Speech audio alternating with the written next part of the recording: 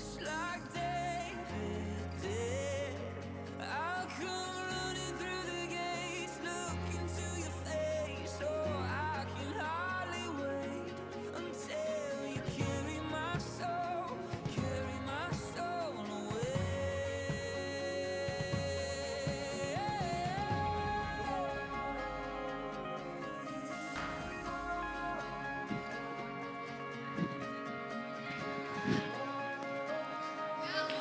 What's up, guys? You guys ready for our guys' workshop? Everyone got a worksheet from over there? Everyone got one of these? Everyone got a Bible? Raise your Bible. Lift up your Bible. If you don't got one, there's Bibles over there because we're going to be using it a lot tonight. So make sure. I feel like this is really high up. There we go. All right. Well, tonight we are going to be talking about, as you can see, taking responsibility. But before we do that, would you guys think that you'd be safer, like an emergency, like some crisis situation happened, like if you got beat up or you had a heart attack or something? You guys think you'd be safer if you were with a group of people, like a big group, or if you were with like just a couple people? Like if there were a couple people, you feel like a lot of people would be safer, right? Because you have more people that could help you, more people that would see what's going on and go get help. Someone would do something, right? Someone would be a nurse, someone would be a police officer, or someone would come help you, right? But actually, it's not the case. It's actually safer if there's less people around because of this thing called the bystander effect. Now, the bystander effect, I learned about it this week, is this concept that people have noticed actually throughout a lot of examples of this happening is when some crisis situation happens, something crazy, like someone has a heart attack or someone gets beat up, even if it's like in a public place, like at school or in a mall or at the beach or even on an airplane, people won't help. People just stand there and watch and pull out their phones and film. And one time, this happened at a beach. This guy, his name was Raymond Zach. I feel like his name should be the other way around, right? Zach Raymond. Anyway, his name was Raymond, and he's in the water at the beach, and he's just standing there, neck deep in the water, and he's not moving. And people are like, is he okay? So there's a bunch of people on the beach. They can all see him, and they're like, is he okay? Maybe we should help him. But no one actually goes out there and does anything. Eventually, they call the police because it doesn't look like he's doing very well.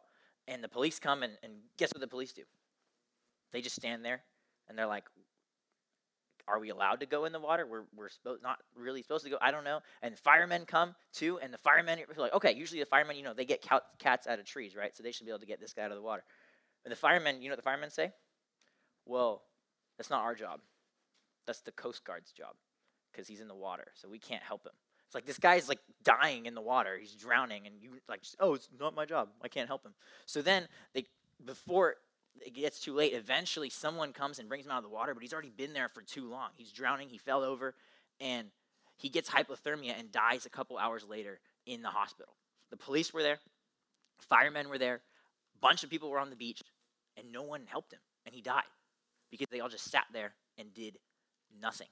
And see, not doing and stepping up and doing what you are called to do, what your duty is, right? If you're a police officer, your job is to help people. If you're a fireman, your job is to help someone. Even if you're an ordinary person, right? Your job is to help someone. And not doing your job and sitting back and deciding to do nothing can actually have serious consequences.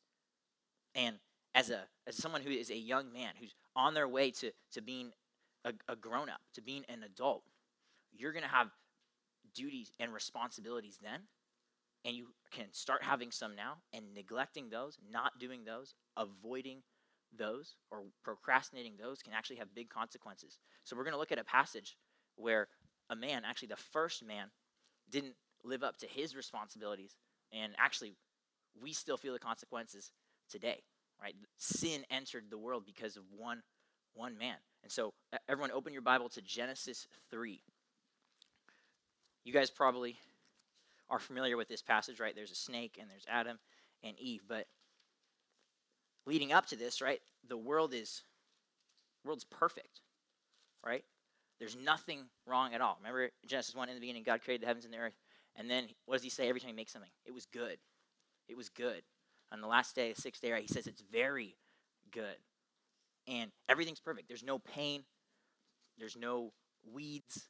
There's nothing wrong with the world. No one cries. No one argues. Nothing bad ever happens. This world is perfect. And then we get to Genesis 3, right? And Adam has his job. His job is basically don't mess up, right? One job, don't eat from the fruit. Take care of the garden. You're going to be okay. It's all going to be perfect. You don't have to worry about anything. We get to Genesis 3, and it even starts out, it's kind of weird, right? Because you're reading about how good everything is, right? Even the end of chapter 2 talks about a marriage, and then chapter 3, verse 1. Now the serpent was more crafty than any other beast of the field the Lord God had made. It's like in those movies, where you totally know who the bad guy is right at the beginning, and like they're trying to hide it, and it's like, no, that guy's the bad guy. I know.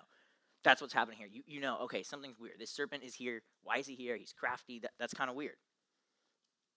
He said to the woman, why is this snake talking? So far, the only people that have talked so far are God and Adam. How can a snake talk? That's weird.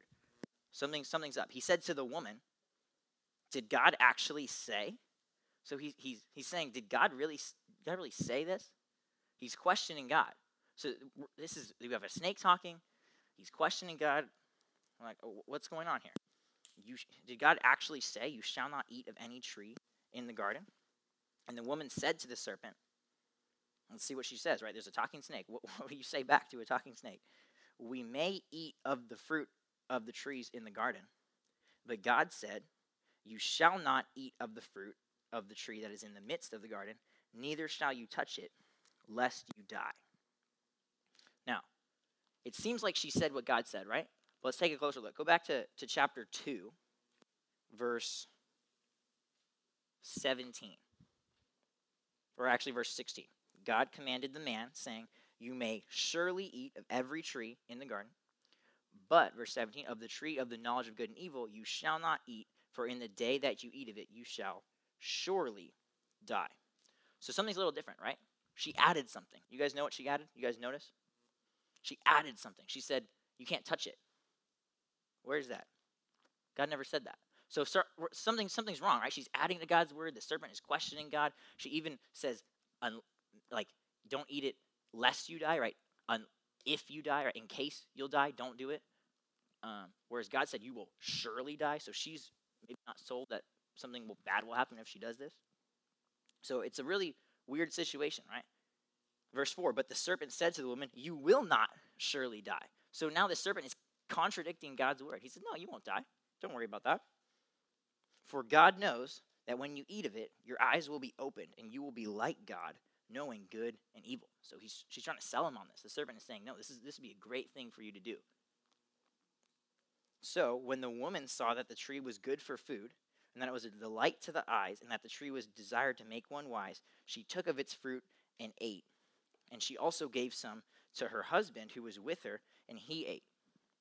So Adam, so far this has all been the snake and the woman, right? And Adam, I guess, has just been here this whole time, which is also kind of weird, right? Why didn't Adam do anything? I don't know. It's a weird situation. And then the eyes of both were open, and they knew that they were naked, and they sewed fig leaves together and made themselves loincloths. So they realized, oh, we messed up. Something bad has happened. We ate this, and now something's different, right? There's something wrong here. We're realizing things we didn't know for the first time. And then, verse 8, they heard the sound of the Lord God walking in the garden in the cool of the day. And before, right, Adam and God have this great relationship. They talk, and they spend time together, and they care for each other. And now when God comes, what do they do? The man and his wife hid themselves from the presence of the Lord God among the trees of the garden, right? They know they messed up, so they're hiding. But the Lord, verse 9, God called to the man and said to him, where are you? And let's stop right there, because where has Adam been this whole time? Go back to verse 6. It says, Eve took of its fruit and ate. We're in the middle of verse 6. And she also gave some to her husband who was with her. You understand that Adam has been here this entire time. Adam has been there when the serpent says, did God really say? Adam was there when the serpent said, you will not surely die. Adam was there when Eve quoted what God said and quoted it wrong. Adam was there when she took the fruit and she saw it and she wanted it. Right? Adam was there the whole time, and what did he do? He's not even mentioned. He did nothing. Now, if you think about this, verse 9 says, the Lord God called to the man. What has Adam even done this whole time? Nothing. Why is God talking? Why didn't God call to Eve? Eve's the one who took it and ate it and talked with the serpent. It should be Eve's fault, right? But God calls to the man. Why? Because Adam is responsible. Go back to Genesis 2. When did God give this command to not eat? All right, he put the man in the garden. Verse 15, the Lord God took the man and put him in the Garden of Eden to work it and to keep it, or to guard it. And then he gives him the command, right? And then scoot on down to verse 20. That's when the woman is created, right? Verse 21, the Lord God caused a deep sleep to fall upon the man, and then he creates Eve. So Adam is responsible for keeping the garden and for guarding it, and Eve is just there to help him. Adam is responsible. That's why God holds him accountable. So you see, Adam has been a bystander to what should be his responsibility, right? Just like the police officer watching some guy drown in the ocean, or the fireman watching some guy drown in the ocean. Adam has just been standing there watching when he should be stepping up and doing something about it. And you see, men have a unique responsibility to lead. God has designed you as a man to be someone who takes initiative, who takes action and makes things happen, not someone who just stands back and watches as other people do everything for you. He's given you the duty to step up and lead. So for my first point tonight, I want you guys to write down, don't back down from your duty to lead. Don't back down from your duty. See, how do we know that this is all men, right, and not just Adam, right? Because we know Adam has this job. Adam's job is to work the garden and to guard it and to make sure nothing goes wrong in the garden. How do I know that this is just not just Adam? Why do I have to do this too? Why do I have responsibility? That's 6,000 years ago. That's Adam. That's not me. Well, in the New Testament, Paul actually commands men to lead as well. In 1 Timothy 2, Paul's talking about men in the church, and he says that women should not have authority over men in the church. Why? Because Adam was made before Eve. He goes back to this passage we're looking at right before this, right? When Adam was made first. Adam has responsibility because he is first. He was made first. And he says the same thing in 1 Corinthians 11. He says that men have the authority because of how they were made. Man was formed first, and woman was formed from man. So men are responsible because leaders are responsible. See, Adam's responsibility in the garden, right? He has to obey God's commands. God said, you can eat from every single tree you want, except one. You have to be fruitful and multiply. Remember that from Genesis 1, right? Be fruitful and multiply, fill the earth, subdue it, right? That's his other command, is to make more human beings and to take over the earth, essentially. And then the woman is tasked to help him do that. And he's given that command before Eve even existed. And going back to that passage in 1 Corinthians, Paul calls man the head. And if you think about it, what does your head do for your body? Your head leaves your body, right? Your head says, your brain inside your head, right, says, oh, my arm is going to move here. Your head says, oh, my leg's going to move this way, I'm going to step this way. My head is saying, oh, my mouth is going to open and I'm going to talk. Right? That's what your head does. It leads. And that's what men are called to do. That's why men are called the head. That's why a husband is head of his wife. But this duty does not mean men are more valuable or better than women. Just because you are designed for leadership does not mean you are superior to women. That means women are less human than you are. Just think about it, your head isn't less valuable than your lungs, right? If you don't have lungs, you'll die. But your head is the leader. Your head decides what your lungs do, right? But you still need both. Both are essential. And that's kind of the relationship between men and women. One of them leads, but one of them but both are essential.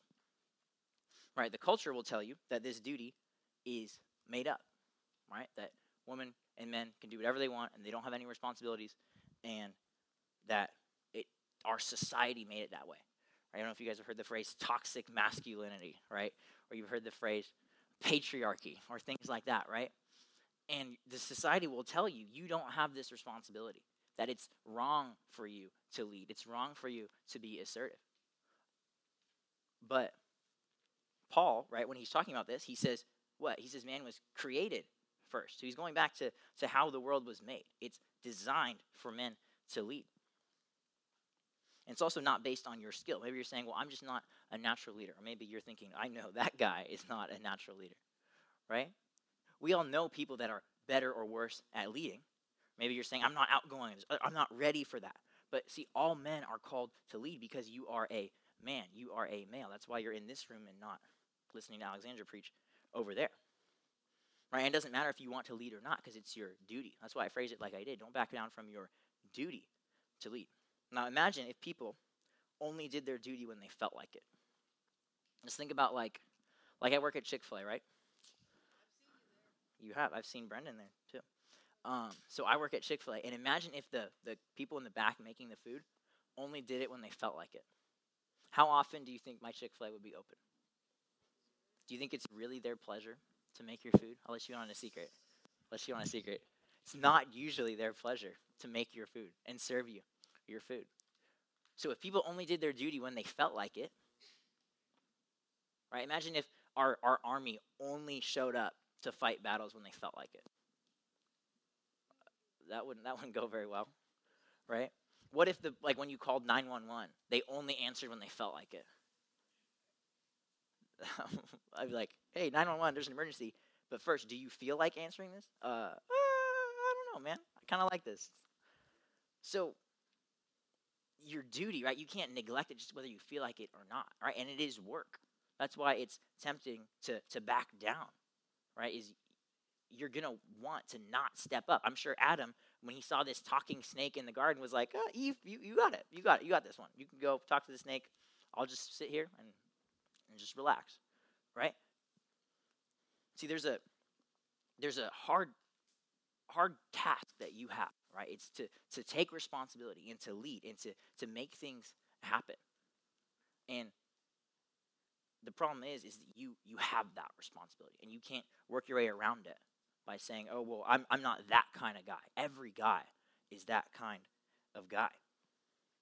And also it's scary, right? Don't be scared, because if you lead, you'll mess up, right? You'll make mistakes, and don't be scared of that. Instead, you have to embrace it, because if you're scared to mess up, you're never going to actually get any better. When I was in high school, I, contrary to popular belief, did not play soccer, but I played trumpet. I was a band geek, and there was this guy. His name was Johnny, and everyone thought he was really annoying. The reason everyone thought he was really annoying is because his entire goal of playing the trumpet was to play as loud and as high as humanly possible. That was his goal. So he would just try as hard as he could to play as high and as loud as he could. Now that was not my goal was to make music. My goal was not to do that. However, who was really good at playing really loud and really high? Johnny. Do you know why? Because he did it all the stinking time. That was all he did. He would just walk up and be like, ah! All the time. And he wasn't scared to mess up, right? I couldn't play as high as Johnny could or as loud as Johnny could because I was scared to mess up. I was scared that my band director would yell at me, or that the other people in band would be like, you're such a loser, you're so annoying, which they've said that about this guy. But he was really good at what he was trying to do because he wasn't scared to mess up, right? He was free to go and become better at it because he wasn't afraid. He wasn't paralyzed by being afraid, right? So for some of you, I know that this is temptation here is you don't want to make decisions. You don't want to make decisions, and you don't want to step up and have responsibility, right? You don't want to be the guy that takes the game-winning shot. You don't want to be the guy that the whole group project relies on because you're scared to mess up. And that's okay. It's okay to be scared to mess up, but get through that and say, this is my job. I have to be able to deliver when the responsibility is on me. And then there's the other way, right, is you could want responsibility and be selfish about it, right? And say, well, I want to make the game-winning shot so everyone knows that I'm the best. And you want the pressure because you want to make yourself look good, right? You want this leadership role because you want to do whatever you want, right? You don't want to actually be responsible. You want to just do whatever you want. You want to spend your youth on yourself. You want to spend your time doing the things you want to do. You don't want to actually have the responsibility of cleaning a room and doing homework and listening to your teachers. You don't want to have that responsibility. You don't want to think about having kids and being a dad one day and having to clean your own house and tell your kids what to do because you're just like, that sounds like too much work. I don't want that. I want to do what I want to do. Right? So that's the other temptation is you want to be irresponsible, but you still want to do whatever you want. And that's the problem is this leadership that God is calling you, this responsibility is a sacrificial leadership and a sacrificial responsibility. In Ephesians 5, when Paul's talking to husbands, he said, love your wives like Christ loved the church. Now, Christ is called the head of the church in the same passage that calls man the head of woman, right? Christ is the head. He's the leader of the church, right? The church is all about Jesus. The church is not about making a good church. The church is about making Jesus look good. That's the point of the church. And so you'd think, oh, it'd be so good to be the leader, right? I get all the attention. The church is all about me. I get all the glory from the church. The people at church love me and sing songs to me and read this book about me. But how does Christ lead the church? What did he do? He humbled himself. He came down as a man and suffered, right? We're reading through the Gospel of Matthew and we're studying the Gospel of Mark, and we get to see Jesus interact with sinners, right? He left heaven to talk to losers like us, right? He suffered, right? He was crucified. He was beaten. He was mocked. He was spit on. That's the kind of leadership that Christ had for the church. He died for the church. But also presently, Christ is being patient with the church. You know how many people in the church sin against Jesus every single day? You know how many people in the church do things Jesus hates every day? Every single person. And what does Jesus do about that? He says, I forgive you because you're my people. That's the kind of leadership that you are called to as a man. When you think of leadership, I want you to think of Jesus and how he leads. I don't want you to think of what the culture is telling you about all these musicians who draw attention to themselves, or sports stars who are doing everything and pointing at themselves or making themselves look good. Right? Leadership is about taking responsibility to serve others. Right? Don't use your ability to lead to be harsh with people and to make other people do what you want. That's not what it's about. But you still do need to step up and take responsibility now, because taking responsibility now will prepare you to take responsibility later, right? Like, I feel like I always illustrate things with basketball, but it's a great sport. Like when you play basketball, the hoop doesn't start at 10 feet tall, right? The hoop, when you're like 5, is like, that little one in your house, and then when you're like Micah's height, it's like 6 feet tall. I'm just kidding. And then, right, but then the hoop gets bigger as you get bigger, right? And the ball gets bigger as you get bigger because you're still practicing for the real thing, right? But it's still real basketball. You're playing real basketball.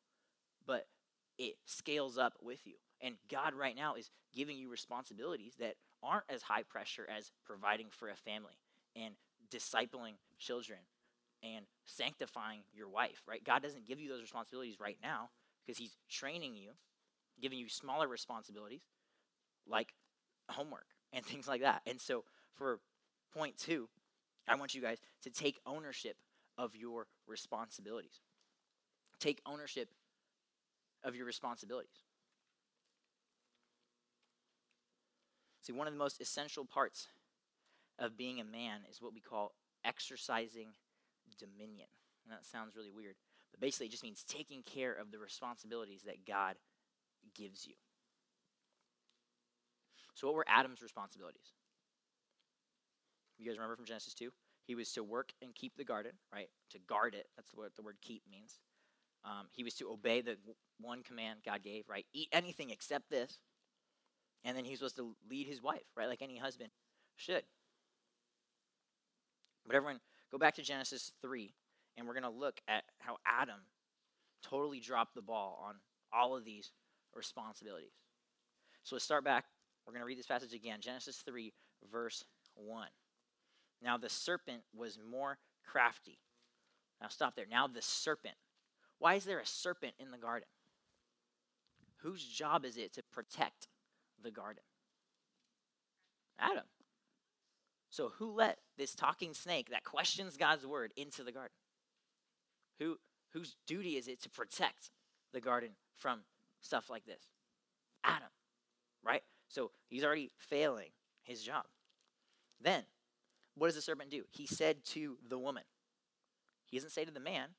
He doesn't say to the leader. He says to the woman. So what should Adam do in this instance? When a snake is talking to his wife, all these married men know, if a literal snake was talking to my wife, I would intervene. I would do something. I would grab the snake. I would pull my wife away. I would talk back to the snake. I would do something, right? But he's just standing there. He's letting the snake talk to his wife. Then what? The snake questions God's word. Did God really say this? Well, guess who the only person in existence was when God said that? And who did God say that to? Adam. So what should Adam have said there? I was there, and this is what he said. But instead, what does Adam do? Nothing. He just sits there, and he lets his wife answer. And then his wife doesn't even answer with the right commandment. She adds stuff to it. She takes stuff out. Whose fault is that? Who told Eve about the commandment? Adam. Adam was there, and then Eve gets created, and then he says, hey, Eve, we have this job. God gave me this job. You're supposed to help me with it. She doesn't know the commandment. That's on Adam. Then, he doesn't even contribute to this conversation. When the snake says, you will not surely die, Adam should say, well, I just watched God make this woman out of my rib and some dirt. I think he could kill us if we disobeyed. Yeah, I think that's a real thing. And then he lets Eve take the fruit and eat it, and then he joins in. He says, oh, okay, looks good to me. I'll do it too. Right? Adam is not taking ownership of his responsibility. He's supposed to guard the garden, obey God's word. And he's doing none of that. And see, as leaders, men are uniquely responsible for what happens. Right? As a man, you are uniquely responsible for your responsibilities. And God will hold you accountable. Go to Romans 5, verse 12. Paul's writing this letter to the Romans, and he's talking about how we are justified. He's talking about how we can be made right with God even though we have this sin. And then in verse 12, he starts talking about the origin of sin. In verse 12, he says, therefore, just as sin came into the world through, so he's saying this is how sin came into the world, through one man. But who ate the fruit first? Eve did. She took the first bite. Why doesn't it say sin entered the world through one woman? Is Paul wrong? Is the Bible wrong? No. Because who's responsible for sin entering the world? The leader. Right? That's why head coaches of sports teams get fired. They don't fire the trainer when a bunch of guys get hurt. They fire the head coach because he's the leader. It's his team. It's his fault. That's why, for all you older siblings, that's why you always get in trouble for stuff your younger siblings do, right? Because your parents are holding you responsible. I was the younger sibling, and I got my brother in trouble all the time because he was responsible for me, right? But if you're an older sibling, you know how this feels. You know, I'm in charge, so I'm responsible. And see, you have responsibilities now that you need to take care of. You're part of a family. You can contribute to that family by doing your chores and by encouraging your parents and honoring them. You have a room to take care of, right? You're part of a house that you need to take care of. You have homework to do, right? You have extracurricular activities, whatever, your sports to practice and to listen to your coach. You have all these responsibilities that God has given you. And the thing is you have to do these now because you're going to have future responsibilities that are much bigger and more important, right? If you can't clean your room, how do you expect your wife to want to live in your house if you can't clean your room? If you can't get your homework done, why is your boss going to hire you or not fire you if you can't get your work done? Right? See, all of this is to help you later in life when you have even bigger responsibilities. But most importantly, you are responsible for your spiritual health. You're responsible for feeding yourself with God's word. You're responsible for listening to sermons and soaking in teaching. And if you are an adult, right, and when you grow up and lead a family potentially, you're going to be responsible for the spiritual health of your family. And if you're not doing a good job taking care of your spiritual health now, what are your kids going to do? What are your kids going to be like? Are your kids going to read their Bible if you can't even read yours? I doubt it. Right? When you stand before God and your job as a husband is to wash your wife with the water of God's word and sanctify her, just like Christ is sanctifying the church, what are you going to say? Right? And that starts now. That starts today. That starts tomorrow morning when you have your decision. Do I wake up an extra 30 minutes early to do my DVR? That's what taking ownership of your spiritual life looks like. And so you have these responsibilities that God has given you. And you need to take ownership and say, that's my responsibility. This is my room. And it's not going to clean itself. I have to do something about it, right? This is my small group. I need to care for these people and take care of their needs and love them because it's not just going to happen. I have to go do something about it. So many times we expect things I'm just going to grow up and be a great husband because, of course, that's how it works. Or I'm going to grow up and just be a great guy to be around because that's just how it works. No, that's not how it works. You have to take ownership of that and say, the person I'm going to be in 10 years starts with the person I am being now. And this might sound like a lot of pressure because it is. You have a responsibility. Responsibility is pressure. And being a man is at great responsibility. And you will make mistakes, and that's okay. Like I said earlier, right? But how you respond to your mistakes is much more important. All right, go back to Genesis 3. We're going to see how Adam responded to his mistake. All right, Adam totally dropped the ball. He didn't protect his wife. He didn't protect the garden. He didn't know God's word. So then, verse 9 of chapter 3, but the Lord called to the man and said to him, where are you? Where are you, Adam? I need you to step up and lead. Where are you? Right? Hopefully, in 10 years, your wife isn't looking at you and saying, where are you? I need you to lead our family. So God says, where are you, Adam? And what does Adam do? He said, I heard the sound of you in the garden, and I was afraid because I was naked, and I hid myself. And then God said, who told you that you were naked? Have you eaten of the tree which I commanded you not to eat? Right, God's calling him out right here. And what does Adam do? The man said, the woman whom you gave to be with me, she gave me the fruit of the tree, and I ate. He's saying it's her fault. It's her fault. He's not owning up, right? He's the leader. It's on him. And what else does he do? Right? If you read this verse again, I'll emphasize something different for you. The man said, the woman whom you gave to me, she gave me the fruit. He's blaming God.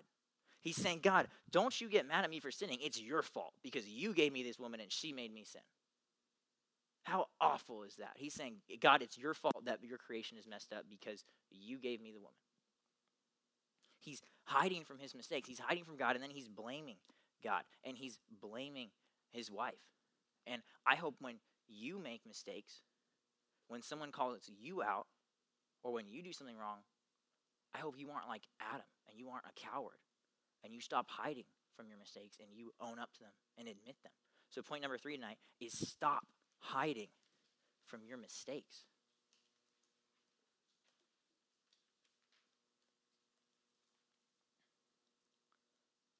See, God came looking for Adam because Adam was responsible, and Adam hid from his responsibility.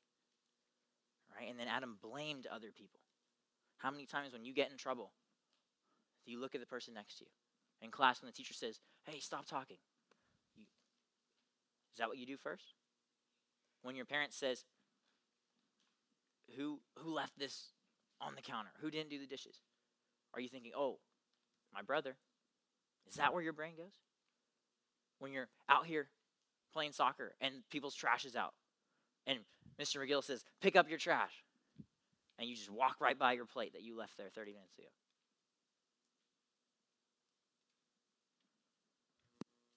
That's exactly what we're talking about.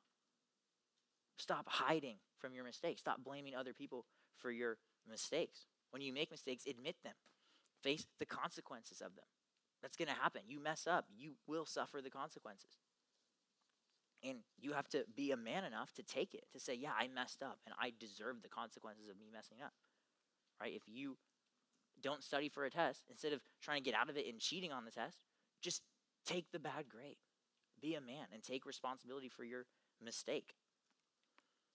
Right? Don't let your pride prevent you from admitting that you messed up. God already knows you messed up. You think God didn't know that Adam had eaten it? And he's like, where are you, Adam? I don't know where you are. God knew. Are you kidding me? But he wanted to see if Adam would own up to it, right? Don't let your pride, it's pride when you say, I didn't do that, or that's not my fault, or it's his fault. You're saying, I could never mess up. God totally knows you messed up. Proverbs 16, verse 5. It's actually a really encouraging passage for those of you who are having trouble admitting your mistakes. I want everyone to turn there and get their eyeballs on it. Everyone go to Proverbs chapter 28, verse 13.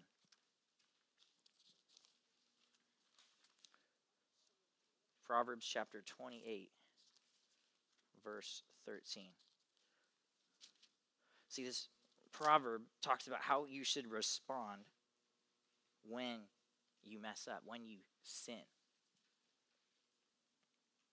Right? When you let someone down. When you, even if it's something as simple as you make a bad pass, or you let down your group project, or you get out in playing dodgeball, or whatever it is, right? Whenever you mess up or let someone down, or bigger things, right? You sin. You cheat on a test and get caught. You lie to your parents and get caught. Regardless of how big your failure is, this verse is for you. Verse 13 says, whoever conceals his transgressions will not prosper. Whoever hides their sin, whoever hides their mistakes will not prosper. So if you're out there and you're thinking, I need to hide this, I need to cover this up, I can't admit this, or else things will get messed up. My parents will think of me differently. My friends will think of me differently. My grades won't be as good. My coach won't like me, whatever it is, right? It will not end up better for you. But, back in the verse, he who confesses, he who admits, who agrees, and forsakes, who turns from, who leaves behind his transgressions, then he will obtain mercy. It's better for you to admit that you messed up and take the consequences and move forward. Because hiding it just builds up and builds up and builds up. Right? Actually, I wasn't planning on this, but go to Proverbs 28, verse 1. It says, the wicked flee when no one pursues. Why? Because they're guilty. You know when you know you did something wrong and you hear a door slam or you hear footsteps, right? Or you're looking at something on your phone you're not supposed to be looking at, and you hear someone moving around downstairs? You get startled. You're scared, right? Because you know you're guilty. And so that's what this verse is talking about. The wicked flee when no one pursues, but the righteous are bold as a lion. Why? Because they're innocent. They know if I mess up, I'm going to admit it, and I'm going to move on. I can be free from being scared of people catching me in my mistakes because it's okay. I make mistakes. I'm not going to hide them. I don't have to worry about that. I can be bold and free and courageous because I know I mess up. I face the consequences. I deal with it, and I move on. See, maybe you're trying to justify yourself and make it seem reasonable that you did mess up. Maybe you're that person who is always saying, well, I couldn't do this because of this. All right? Just admit it. You messed up. Right? You didn't get it done. It's okay. You don't have to come up with a bunch of different reasons why. It's okay. Right? Adam and Eve tried hiding their sin. They tried blaming other people. Right? Be prepared to face the consequences of your mistakes, though, when you admit them. But I promise you the consequence of your mistake will be so much better for you than hiding it. Because the consequences of making a mistake and then hiding it are even worse. Right? And you know that if you've been caught hiding something. Right? But see, the thing is, the biggest problem you have is not your responsibility for all these worldly things, right? Like your house or your room or your homework or whatever. The biggest problem is that you're responsible for something a lot bigger than this. You're responsible for every single sin you've ever committed. Every single one. You are responsible for. And we try all these different ways to get rid of the consequences of our sin, don't we? We say, "Oh, well, God, I'm gonna do a bunch of really good things for you, and then it'll make it up for you, right? If I read my Bible tomorrow, maybe it's fine if I did this tonight, or if I just keep going to church and memorize my Bible verses and make my small group leader happy, then I'll be good, and God will accept me. Or maybe if I just ignore it, maybe if I just don't think about it and I just push it off, when I'm older, I'll become a Christian, or when I'm older, I'll admit that I'm a sinner, right? But right now, I want to just move on from that, right? Adam hid himself with leaves. They sewed all the stuff together. And so he's trying to cover up the result of his sin, right? He's trying to cover up the fact that he's naked. And see, you can keep trying to cover your sin on your own and keep justifying it and say, "Oh, it's fine. Everyone else does it too. Everyone says those words. Everyone makes those jokes. How could I not do that?" You can keep trying to cover your sin by being good enough and say, "Oh, I'm going to be good enough because God will accept me." You can keep trying to fix yourself and say, "Oh, well, if I turn and if I repent, then I'll be good enough then I can trust Jesus." Or, right, Adam tried to avoid God. He tried to hide from God and hid from the reality that he was guilty, right? He messed up. And you can keep lying to yourself and telling yourself, "It's fine. I don't have to worry about that. The Bible's not true, or God's not real, or I can worry about it later," right? You can keep lying to your leader and saying, "I am a Christian, I am a Christian, I am a Christian." Your parents or your friends, right? You can keep telling yourself you're good enough. You can keep telling yourself that God wouldn't really send you to hell, or that you'll have time later to repent, right? Or you can be like Adam and keep trying to point the finger at someone else, saying, "Well, they're worse than me, God. They're worse. I'm not like them." And see, you can't erase the consequences of your sin, just like Adam couldn't. Adam couldn't cover it up. He couldn't hide from it. He couldn't blame someone else. It was squarely on him, and that's where you sit tonight. If you are not a Christian, your sin is all on you. You can't pass it off. You can't push it to the future. It's all on you right now. And what's crazy, reading this passage, what I realized is I was thinking about taking responsibility and Adam and sin, and who took responsibility for Adam's sin? Who took responsibility for Adam's sin? I want everyone to go to Romans 5 again. Remember how we talked about how sin entered the world through one man, right? It was one person's fault that sin entered the world. Well, Paul moves on from that. Go down to verse 18, chapter 5 of the book of Romans, verse 18.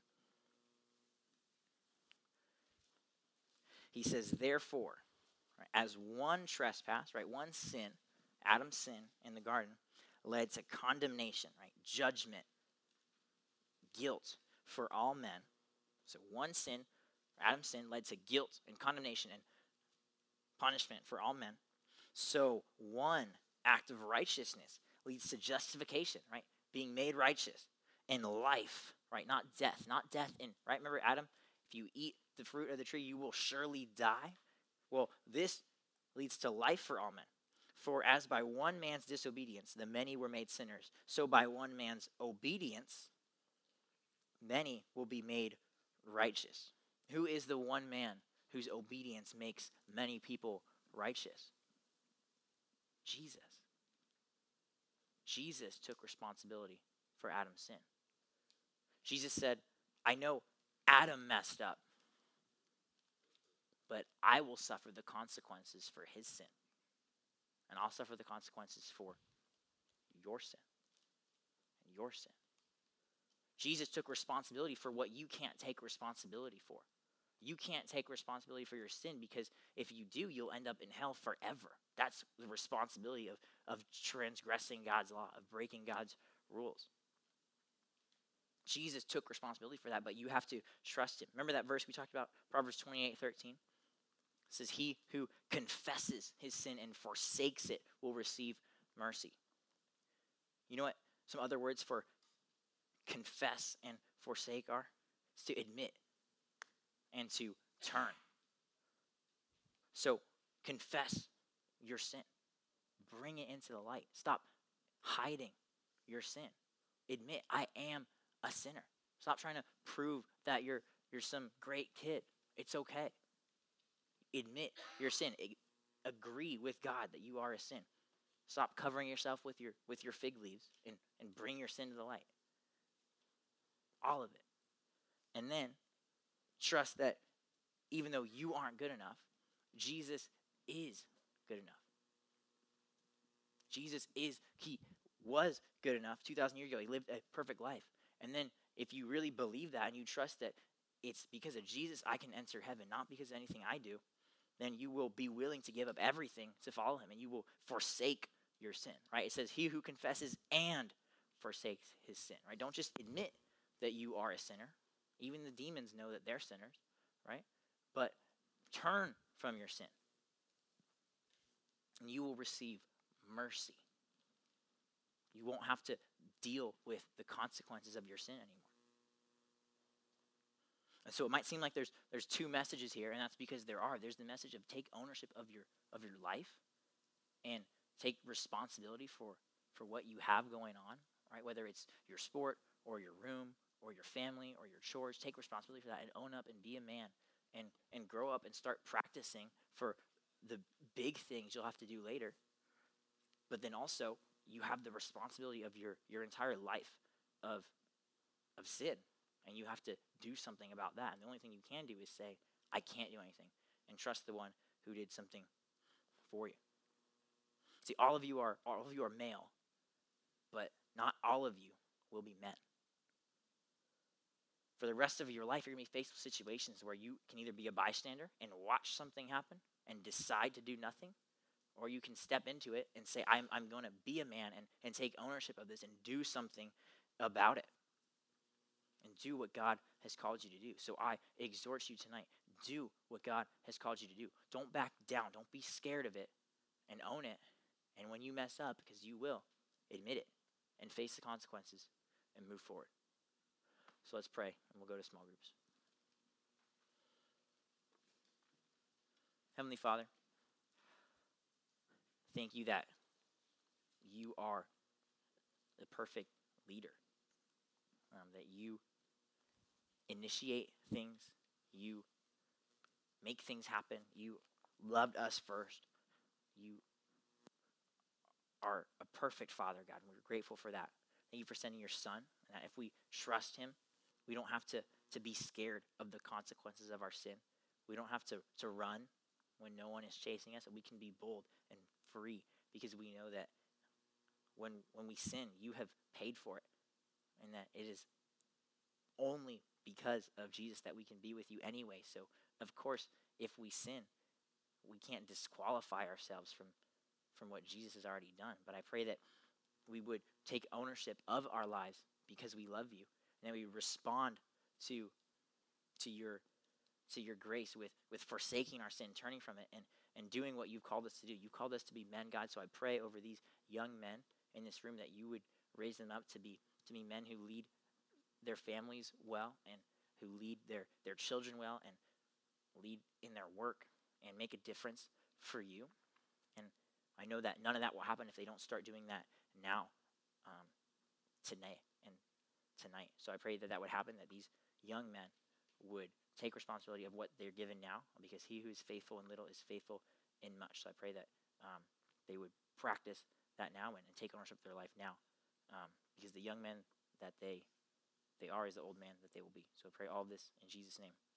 Amen. All right, I think